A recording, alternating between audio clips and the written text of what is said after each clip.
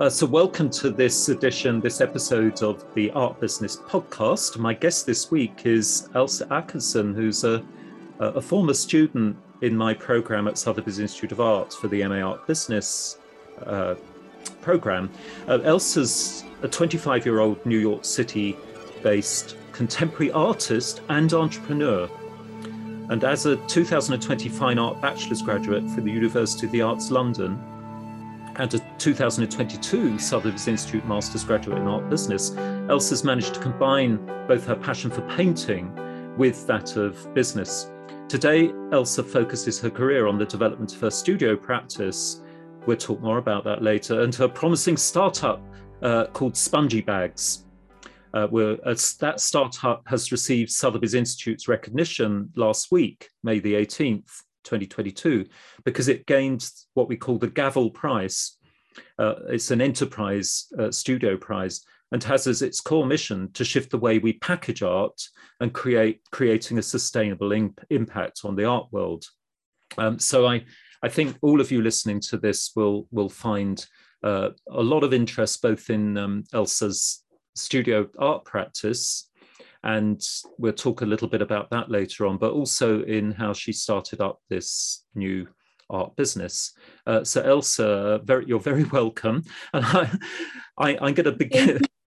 No problem. I'm going to begin by asking the usual question, which is, what's your favorite city and why might that be? Yes, thank you very much, David, for having me on your podcast. So, I mean, my favorite city, I don't necessarily have one favorite city in particular, but I think they all have their own charm in a way. I mean, London, I lived in London for 5 years, absolutely loved London. The art scene there is amazing. Now I live in New York. New York has its own charm too. I lived in Madrid, I lived in Switzerland, Madagascar. They all have their own charm. So I can't actually pick one, but I love every city really I move to and I live in. Good. Yeah. No, I think that's a very honest answer, and it's probably the answer that I would give, I think, because one's mood changes. You know, cities are very different places. I guess we like, those of us who like city life, I guess it's similar from one city to another. That I would say that the common characteristic is that they have an energy. I would say New York has an energy, London has an energy, Madrid has an energy, etc., etc. And that energy, I think, varies from place to place. But exactly. What about, do you like the countryside? And if so, where, you know, if you could head off today to a wilderness location, where might you head? Okay, that would most definitely be Madagascar. If I were to pick, yes, a place that has wilderness, it would definitely be Madagascar, because the animals are beautiful, the nature, there's endemic species there. There are, I mean, plants and trees that you only find in Madagascar and that are just so incredibly beautiful. It's difficult to describe how it is in words. I think it's a place you just need to visit, and then as you were mentioning, the energy, and feel the energy there, and then you will definitely understand what I mean. Oh, how interesting. But, yeah, I guess I would imagine that most of our listeners have not been to Madagascar. It's not somewhere that you hear people saying they've been to, but you do, obviously, other than that, we hear quite a lot about Madagascar for different reasons, and one of them being its wildlife and its beautiful nature. So and that too, as you say, has its own energies that differ from wilderness location to wilderness location. Yes, and what I really like about the country is that it's not really exploited yet as much as other countries in terms of tourism. So you really get to appreciate the wilderness, as you were saying, in a different way, in a local way. Absolutely, and I guess slightly going backwards, perhaps, but not necessarily. Do you have any favorite architecture, like buildings that you particularly love to visit or be in or around? So again, there's not one in particular that I would say is my favorite, but I would say I appreciate historical buildings the most because, I mean, when I say historical buildings, it can be Le Corbusier or an a Gothic church in Paris, but anything that has a long-standing history, I appreciate very much. Because I mean, I've studied art history in high school, so I've studied all these important names and buildings. So whenever you know so much about the history of a place, you appreciate it so much more when you go to visit it. So yeah, anything that has a history that I know about, I love. Yeah, the walls talk, as they say. Yes. And before we start talking about the visual arts, are you into music? Is there any particular music that you prefer? I mean, like, so for example, when you're working or painting, do you have a soundtrack on in the background, a playlist? And if so, what might you be playing? Or are you going to answer this in the same way by saying that you've got lots of favorites, which is fine. So I actually don't listen to music when I paint. I listen to books. I listen to podcasts and books. So music is not so much, it's not very me, I would say, especially when I am working on my art. In terms of books, what do I listen to? I listen to a lot of entrepreneurial books, business related books, art books on the history of the arts, and the art newspaper podcast, your podcast, anything that's educative. So when you say books, are you generally listening to is it sort of mainly podcasts? So you've got a platform like Spotify, there are other platforms available, or do you, because I think you can subscribe like to novels and books that are read, and they don't have so many on Spotify because of copyright issues, but I know that there are other platforms, or do you tend to listen to more podcasts type? So I listen to books on Audible. I use Audible because they have a subscription. Yes. Where you get a free book per month, I believe, or so, for a certain price. So it's actually it ends up being a good deal. Yeah, no, I've often wondered about Audible. So and again, we're not meant to be advertising, I guess, but I'm sure there are other platforms. But yeah, I would find that very attractive, listening to books, because particularly if you're pursuing activity where you can't actually be reading because you're using your eyes for your art or your business, it's not so easy. So that's a really good idea. Thank God for podcasts. I mean, I think it kept a lot of us sane during the lockdown. I think a lot of podcasts came out of the lockdown experience. Yes, definitely. And what are your earliest memories of?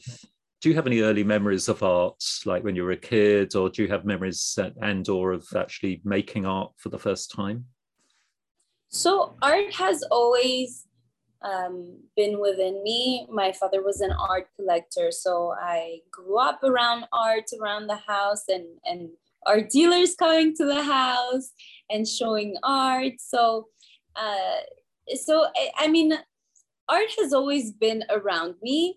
And so I would paint as well in my free time, but it's never something that I took so seriously until the age of maybe when I was 16 in high school. My professors, I then started taking art more seriously, and I had this really great art professor that really pushed me to paint, to paint things that I would never have thought I would be able to paint. So this art professor really pushed me to my limit, I guess.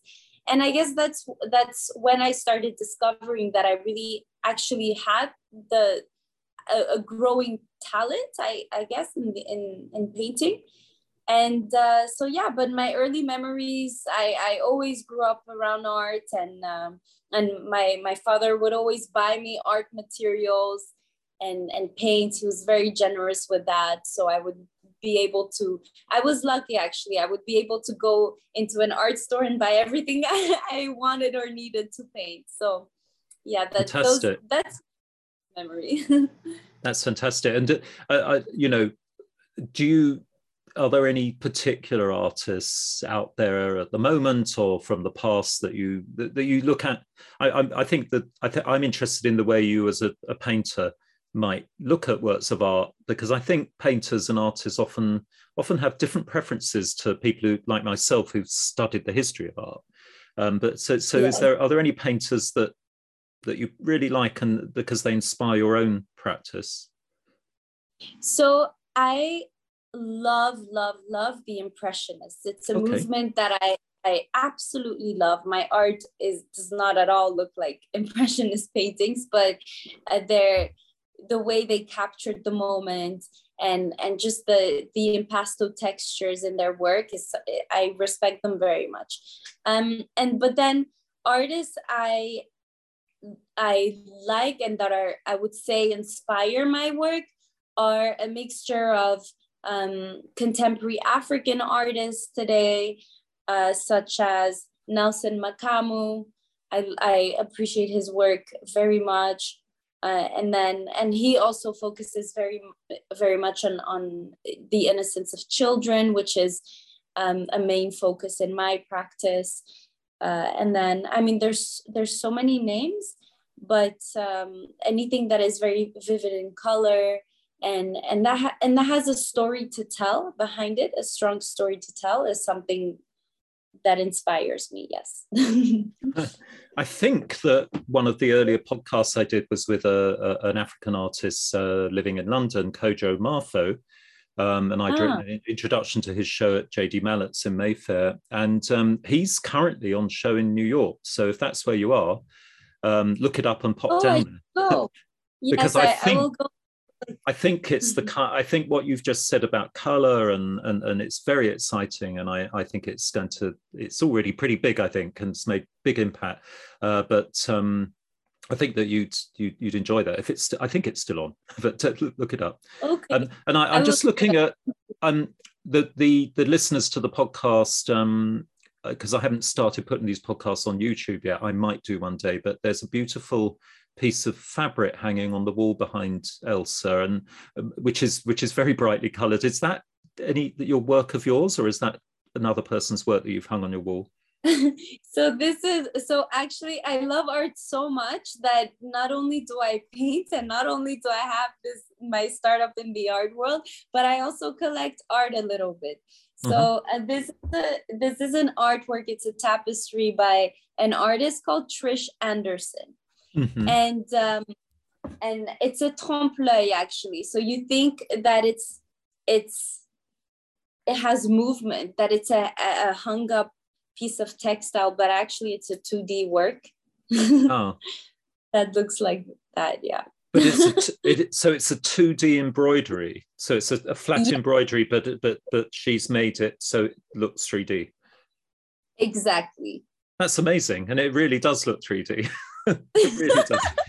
I mean, obviously our cameras aren't great, but you know, that's lovely, and it looks very exciting and stunning, the colors and so on. Wow. So the name is Trish Anderson. Trish Anderson, yes. Are they based in New York? She's based in Atlanta. In Atlanta, yeah. Yes. And Elsa, Elsa ÅKESSON, the name sounds as though is it from originally Scandinavia, maybe, or have you always lived in America? So it's Swedish. So my father was Swedish, and so I'm actually mixed race. My mother is from Madagascar. That's right. I remember now. That's an interesting pairing. Yeah. So Swedish and Madagascan.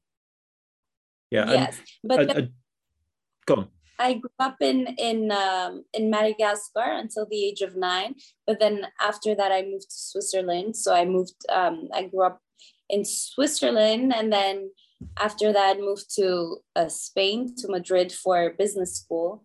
And then that's when I decided to actually drop out from business school and reapply from zero to art schools, which then brought me to London and to the University of the Arts London. So I started everything from scratch, did my a new bachelor's there, and then Sotheby's Institute's master's in London, and then did my third semester here in New York. That's right. For the benefit of listeners, our master's degree in London, you can actually, if you want, take 2 semesters in London, and then instead of continuing and writing a research dissertation, you can go to New York for the 3rd semester. So it's and you can do that vice versa. It's a nice way of mixing those experiences. Are you glad you went to New York? Because did you find it sort of gave you another dimension? So I'm very happy I came to New York, because when you study art business, you understand that the US is home to the biggest art market in the world. And I mean, more specifically, New York. So it was nice to experience this firsthand in person. It is nice because I still am here. And yeah, so it's, and the connections I've made here, and the way people see art, and the way people, the cultures are very different, I guess. So it's very nice to get to understand what the difference are in person. Yeah, absolutely. And two great cities. I always think they're very complementary, because of course New Yorkers always say, oh, we've got the biggest art market in the world, but no, London's the next biggest, and they're complementary. I think they have their own different kinds of charm, I would say. They definitely are. Yeah. Before we move on to your business ideas, just a little bit more about your art, Elsa. I was just, because people can, I think, I was just, do you mind if I give people your Instagram handle name, which is... Yeah, sure, is that with okay? pleasure. Which I believe is Elsa Loves Paint. Yes, exactly. Elsa Loves Paint. ELSA Loves Paint, all one word. So you can actually have a look at some of Elsa's work there. Would you like to, thinking about the fact that people might be looking at some of the work you put of your own that you put on there, would you like to say more about the kind of media you prefer and your techniques, and maybe the philosophy and ideas and subject matter behind the work? A little bit about that. Sure, thank you. So I specialize in oil paint, and figurative oil painting, to be more specific. And my biggest inspiration in art is my home, Madagascar, and the innocence of the little kids, and that happiness doesn't have a price. And I like to portray happiness and joy, because I think having a work of art in your house, you'd like to feel good energy through that work. So that's what I try to reflect and create through my art. And it's also, I use very bright colors as well, the colors that inspire me in the moment. And lately that's been a lot of blue and a lot of yellow, and the colors on its own, what they do, well, what I would like them to do is to create a connection on their own, and that then creates a story for the viewers. So every viewer creates their own story, and sees my works in different ways, and gets a different understanding from it. So yeah, I also enjoy very much hearing what other people feel and reflect from my work and through my work. Excellent. So people are welcome to make comments on Elsa's paintings on her Instagram site. And when did you start using Instagram? And do you think it's a very useful platform for like creating your artist brand, and maybe even do you ever sell work via the Instagram site? Yeah, so I started using Instagram right before I started art school. So this was in 2017. And I can see that Instagram is very, very helpful. I mean, a lot of galleries have discovered me through Instagram, and I see who follows me. And so whenever I see an important name in the art world who follows me, it's always such an exciting moment. But I think it's a platform that is very important for artists today, very useful. I mean, everyone uses Instagram today. So yes, it's definitely a platform that should be used as an artist. And I've also received interest and clients through Instagram. So yeah, definitely have Instagram if you're an artist. That's brilliant.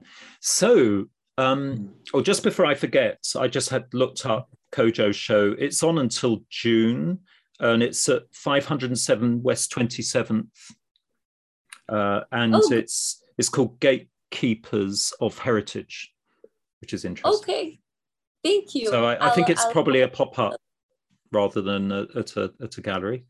The other thing is Georgia Dimmock, who's another person that's been on my podcast, a young London artist, London-based artist that's currently studying at the Slade still. She's coming to the same spot, I think, later on. So it's just, I'm just saying that because it's just interesting for listeners to realize that, you know, we're living in a very international art world at the moment.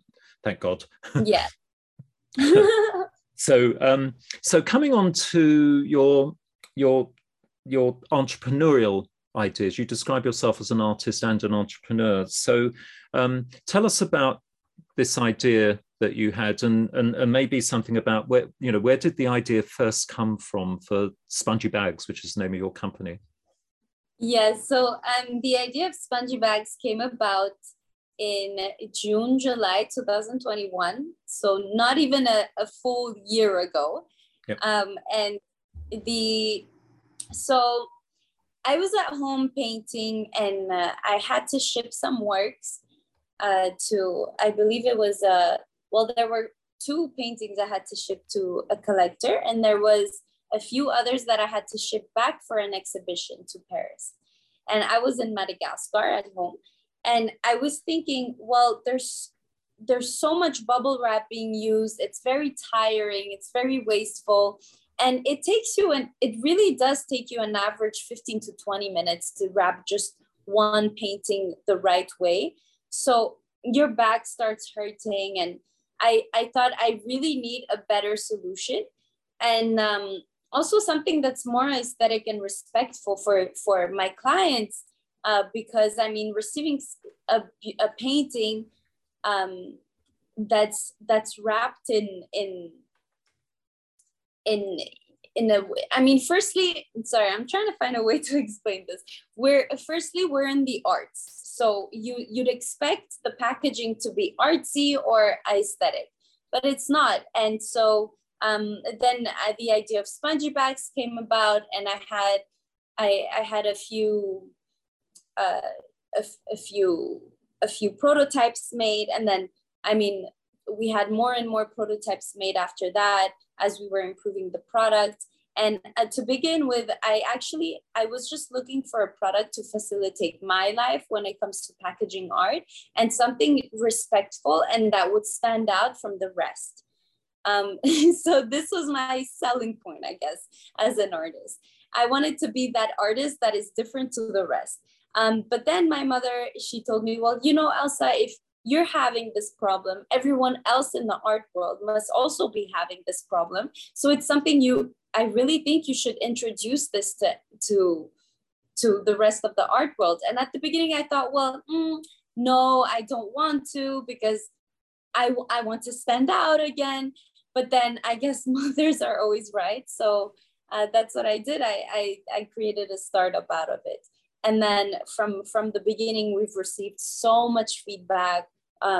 Before even our company launched properly and was registered properly, we already received interest from galleries, art galleries, who were sending us messages from Hong Kong, from London, from all these other countries, inquiring about the product and asking where they could buy it, which just shows the urgency really of the product and the problem. So rewinding a little, could you tell us about the bridge between using this, deciding that you wanted to package your own art with this new material or this new idea for packaging material, and then these galleries becoming interested in it. If you could just fill in that gap. So when did it become like a concrete business action, as it were? I registered the business in October in the US. It's a Florida registered company. In summer, I created an Instagram page for spongy bags, and I started posting about spongy bags on my art Instagram. And that's when I started getting all these art galleries to follow my spongy bags account. And within the same 2-3 days, I started receiving 2 or 3 galleries messaging me on the Instagram account of spongy bags. So our company it's a company that's also registered in Madagascar, and the registration of Madagascar happened in August. So I started selling spongy bags through our Malagasy company within the month of August. That's amazing. So I noticed, I was just having a quick look. So your painting Instagram, which has been around since 2017, I think you said, has over 3,500 followers. The spongy bags has less at the moment, but I guess that's like no surprise because it's only been up and running for a few months. But yes, I guess you're now hoping to build up that following so that it turns into the thousands. So maybe you could say something about, actually maybe rewinding a little, could you explain to the listener who has no visuals what it actually is and what it's made of and where your materials are sourced and so on? Okay, so a spongy bag is made of 3 layers. There's the outer layer that's made out of strong canvas cotton. And then you have an inner lining, which is made out of a product that's a replacement. I mean, it's a sponge product, but it's an eco-friendly alternative to sponge. And then you have the inner lining that's also, that is a very smooth inner lining that's made to replace acid-free paper. So I would say to describe spongy bags in short, it's basically an all-in-one product, because the way you package art properly is you need to wrap your painting firstly with acid-free paper, and then on top of that bubble wrap, and then on top of that use tape, and then some people also like to use cling film, or some people also like to put additional paper around that. And then over that, if they need to carry the work somewhere, they will also use an additional rope or try to create a handle out of tape. But I mean, you can just picture how messy that is. So a spongy bag is an all-in-one. We've also added handles. And on the larger sizes, spongy bag sizes, we've added side handles as well. So it's extremely easy to carry when you're 2 people carrying the works. It's very easy to handle and transport. So yeah, it's a very basic product, but one that we'd like to think goes a very long way. And do you make them in different sizes, or do you make them to order depending on the size someone wants? Yeah, so the sizes come in 9 standard sizes, but we also custom create specific sizes. So if you're an artist that only works in a very specific size, we can make it happen for you. And the advantages of spongy bag is that we also logo print and customize color. So if your gallery has one color that represents the gallery, we can create a spongy bag within that color and logo print. So the goal of the product is really to create a more aesthetic and respectful packaging for the end consumer. Secondly is to save you time. It saves you 825% of your time when wrapping art. So it now takes you an average 3 to 9 seconds comparatively to the average 15 to 20 minutes it would originally take you. And it's a much safer alternative to bubble wrap, because bubble wrap is actually a plastic active substance, which means if you're using it directly on your art, you're actually taking a very high risk of leaving permanent bubble wrap marks on the artwork. And yeah, it's just a very convenient product. And what about the costs? I mean, presumably one of the points is it can be reused. So, but how much have you worked out how much it would cost for traditional wrapping, which is very unsustainable and, as you're saying, very time consuming? How much do your products cost compared to that? Yes, so we've positioned ourselves lower, our prices lower to what it would traditionally cost you. What we try to do is we try to help companies create circular economies, as you mentioned. So reusing. In the long term, it's much more affordable and it's more financially sustainable for businesses to actually replace bubble wrap and all the traditional use with spongy bags. In the short term, if you're an artist purchasing, I'm gonna take the smallest spongy bags as an example here.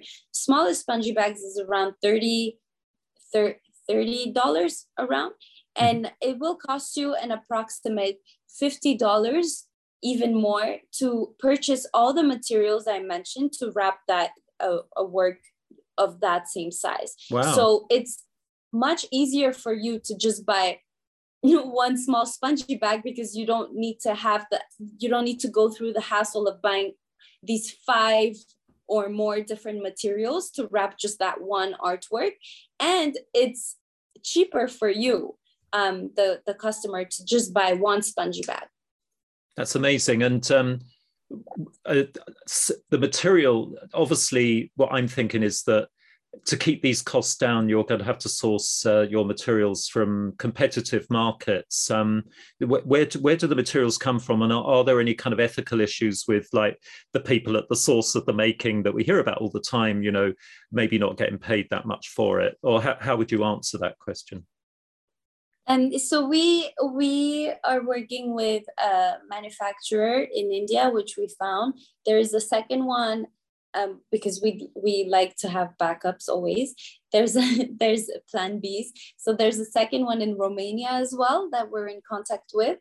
And we've made sure we chose manufacturers that implement sustainability within their business model and offer eco-friendly alternatives, of course, because our product is a 100% eco-friendly product.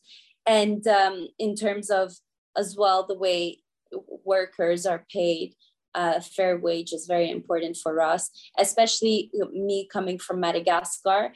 I mean, people is very important for me. People it's something that comes first and foremost, and giving back to community. So it's something that definitely I looked into, and yeah, so far we're happy with our choice. And I just as something from my own experience, and I think a lot of the people listening will have had this experience where you purchase a work of art and you want to take it home rather than have it sent, because it's cheaper for one thing, but you're also excited, you want to get back home. So the other day I was in that situation. I was at a Mayfair gallery. I'd obtained a quite large limited edition multiple print from an artist that I love, and it was basically wrapped in bubble wrap, and I was only taking it home on the tube across London, but it was quite, I could just about, so basically it had no handles, so I had to hold it by the nylon string which they put on it to hang it, for me, which it's hanging on now. So the string is nylon, which isn't great, but it also, at first, I walked up and down the gallery just to check that I was going to be able to carry it back, and it felt okay. But within 5 minutes of walking through Mayfair, it was beginning to get uncomfortable because it was quite large, although it wasn't heavy, and these nylon strings were cutting into my hands. So so by the time I got home, I'd been kind of shifting it from right to left arm because it was really uncomfortable after a period of time. And then I saw a video of one of your bags with a very, very similar, large work in it, with these lovely kind of cloth, what appeared to be cloth handles, and I thought that's exactly what that gallery needs and what I needed. I'm just telling that little anecdotal story because when I saw your stuff, I suddenly thought, actually, that is a really good idea. But also, of course, very often galleries don't have their logos on the, they just pack the images up because a lot of people don't really want everyone to know it's a painting anyway. I guess that yeah. But I mean, it's also good marketing for the gallery to have their logo on the bag, and then you reuse it. Yes, and it's a problem we all have to deal with today, trying to find a way to carry the work, but it's just tiring. It's complicated. How are you going to carry a painting that measures 1 meter times 1 meter? You need real handles. Yes. But that's what this was, and it was uncomfortable. So there you go. And also, the packaging is now, I can't even put it in our local council is very good at recycling, but bubble wrap has to go in the normal bin and will end up on on a dump because they won't they only recycle certain kinds of plastics. I think that's and the bubble wrap is, we have a logistics degree at the Institute as well, as you probably know, and electives and so on. And bubble wrap is a very common material used for wrapping in galleries, and there must be huge amounts of it, and it's really unecological, I would say. I think that there have been some experiments with all this stuff about, it's biodegradable, but that isn't necessarily the answer. It often takes ages to biodegrade anyway. But anyway, sorry. Even if it is biodegradable, you're still throwing it away. It's still something that you're throwing out. And anyway, so it's more... No, that sounds great. So in terms of funding the business, ELSA, presumably did you have to put that much money into the original idea and sourcing of materials and the beginning to create? Did that require more? I guess what I'm saying is that, did you just take that out of your own savings and money when it was at the start of the idea? So at the start of the idea, I invested my own capital, yes. Sure. And also my family did help a little bit. Yeah. And then how did you, I think we've spoken about further developing the brand Spongy Bags and marketing it. Did you have anything else to say about going forward with the way you're going to market and brand it? And maybe actually now is the time that we talk a little bit about this competition you went in for at Sotheby's Institute of Art, which was open to Institute alumni and current students all over the world in our New York and London and online groups. They were all welcome to join it. So did you? And I think one of the parts of the prize is that they give you some seed capital, and I think you shared the prize with another person, that you were co-winners, and I think the prize was something like $30,000 US. So what will that money be useful, and what will you do with that money? Will you put it into marketing and branding, or something else? So to answer firstly the first part of your question in terms of the brand development and marketing, one of my first investments actually was getting in contact with a creative agency that created a video production and product photography, and the goal for that was to create credibility for the startup from the start. And in terms of the progress and the prize that I've just that Spongy Bags has just been awarded, it's, as you said, so $25,000 in seed funding, 1 year of office space in New York City, mentorship for 1 year, and also introductions. So I mean, I'm so happy about it. There was also, the judges decided to award this prize to another startup as well. So we are 2 people who have won the prize, which I think is very generous of them. And I mean, with this going forward, it's going to help us expand. We're planning on hopefully finalizing our partnerships with institutions and art fairs with this. And again, also we'll have more capital to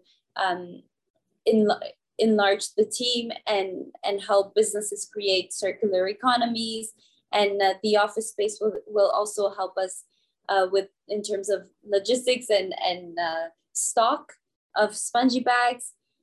And yes, we're also hopefully planning of opening a pop-up as well in the beginning of the academic year. So there's many things that are exciting about that are coming up, and this prize has definitely helped us, yes, and will continue to help us for the coming year. And would they expect any kind of shares back, or are they just giving that money without any strings attached, as it were? So they said they're just going to discuss it and get back to us in a few days. But I believe it's a prize, so yeah. I don't think they will be asking for shares. I did hear that everything is negotiable. Mm-hmm. So we will negotiate. That's good news. And I mean, to be honest, no, I guess we're getting into slightly confidential territory there. But to be honest, in my experience, it can actually help a business if they know that they've got to succeed with the seed capital to produce shares for the people that have lent them the money, because it often then leads to more money. So it's not necessarily a bad idea should people actually want some kind of return on their investment, if that makes sense. Yeah. Otherwise, it's a bit like giving too much pocket money to your kid. You won't see it again. And I was just thinking about coming back to the actual event of so basically for the listeners, that we had this live event. It was physically live in London and New York, and then it was online at the same time. And the panel of judges it's quite an interesting panel in terms of what the kind of art business enterprise ideas they were looking for. So there was Michael Chung, who's actually the CEO of Brand Ed, which is one of the governing agencies of Sotheby's Institute of Art. It does all our branding and marketing for us. Michael's a very influential person in that team, very creative person in that team.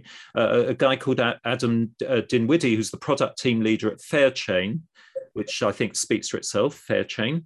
And Melanie Gurlis, who's another MAB alumna, who's the art market columnist for the Financial Times. And in fact, I was speaking to her because we had a degree graduation ceremony, which she was at the other day, and she was very excited by the Enterprise Studio and the final, and your work in particular. And Vish Kumar, I don't know whether you realize he's another MAB London alumnus, who's very entrepreneurial, very into tech, and he's co-founder of this new kind of camera called the Alice camera, which I won't talk about at the moment. And then there was Jeremy Rhodes, who's Director of Business Development Originations for Yield Street, Athena Art Finance. So there was a kind of finance person involved. That team, it seems to me, was kind of perfect really for your pitch, because, it's about sustainability and so on. But what I was going to ask you is, in the Q&A session at the end of your pitch, what did the panel like about your idea, and were there any criticisms or improvements they suggested? So I think what they liked about it was, firstly, as you mentioned, the fact that I'm in sustainability. Our product is also one that has a patent and trademark pending, and also the innovation that it's an all-in-one product now, and it replaces all of other materials needed.